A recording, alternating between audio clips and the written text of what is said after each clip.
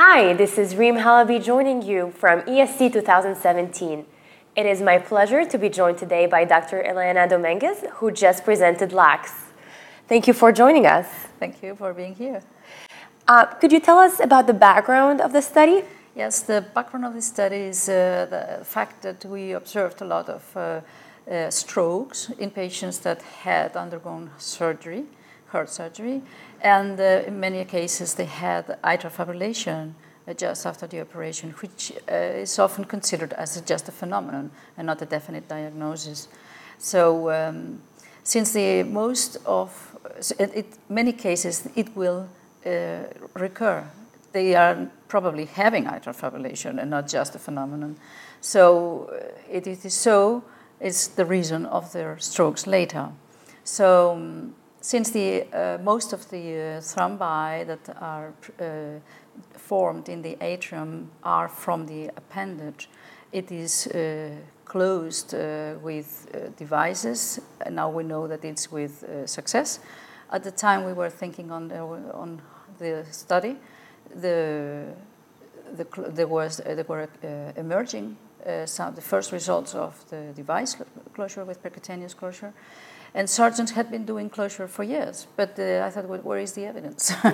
So there was not existent. So that we needed evidence. So we decided to go on to do a randomized trial on atrial fibrillation. This is a single-center trial. Therefore, we had to ensure we had enough numbers to prove the concept and the hypothesis.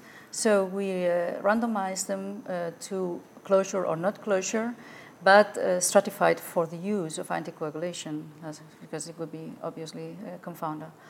And then we included 205 patients.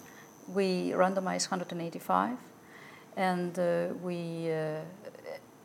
they followed the protocol only for 141 because there was a lot of crossover. We expected that because we knew that it was going to be difficult to tell the surgeons to close it when the randomization was closing. We know that could be a challenge to make them do it, or that was just what we expected. On the other hand, we saw many surgeons very happy with closing the appendage, and actually 5 of them did it while we had randomized to closure.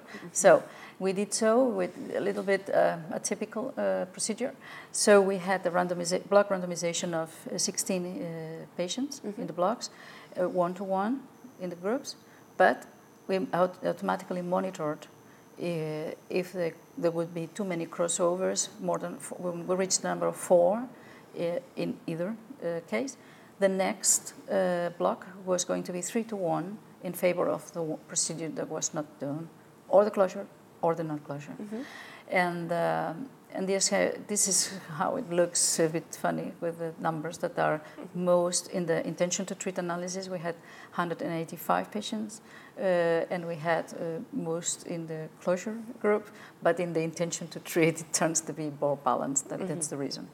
And then we had a follow-up of up to 6 years, and the endpoint was a combined endpoint of stroke and transitory ischemic attack, combined with any imaging that could tell us there was a fresh infarction. And we intended in this study to make MRI on all patients. That was with baseline postoperative and at least 6 months later follow up, and for a part of the combined endpoint, but it was very challenging to ask the patients to participate in MRI just after discharge from the operation, so only 73 actually did the MRI.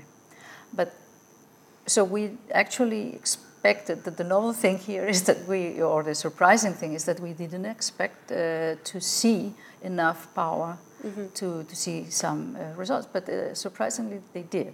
Yeah, so tell us more about the results. Yeah, it's the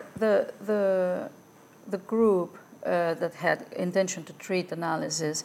We had 14 patients in the open group that had strokes or imaging of fresh infarction, and in the closed group there were 5. Then when we did the intention to treat, which was 141 patients, we had 14 patients in the open group and 4 in the closed group. So p-values were 0.02 and 0.04, and then so it looked significant. So that was the surprise for us, that we could see actually a signal of effect. Mm-hmm. We also restricted the analysis to with a secondary analysis, subgroup analysis of only stroke and transitory ischemic attack. Mm-hmm. And then we had 8 and 3.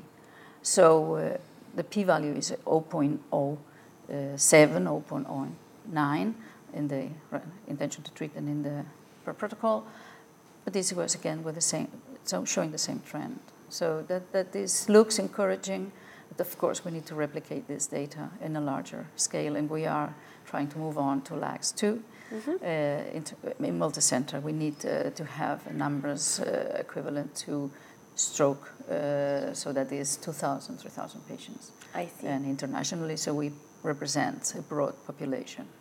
All right. So what are major key points you would like to share with us?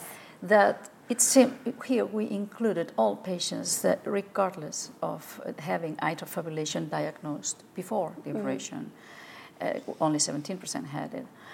So it seems that we can protect the brain from infarctions related to atrial fibrillation when, on occasion of open heart surgery, you add the procedure. So this is regardless of the known diagnosis of atrial fibrillation. So that is the key, but remains to be confirmed in a larger trial. All right. Congratulations on the results, and thank you for joining us today. Thank you very much. I would like to thank the audience as well for joining us today.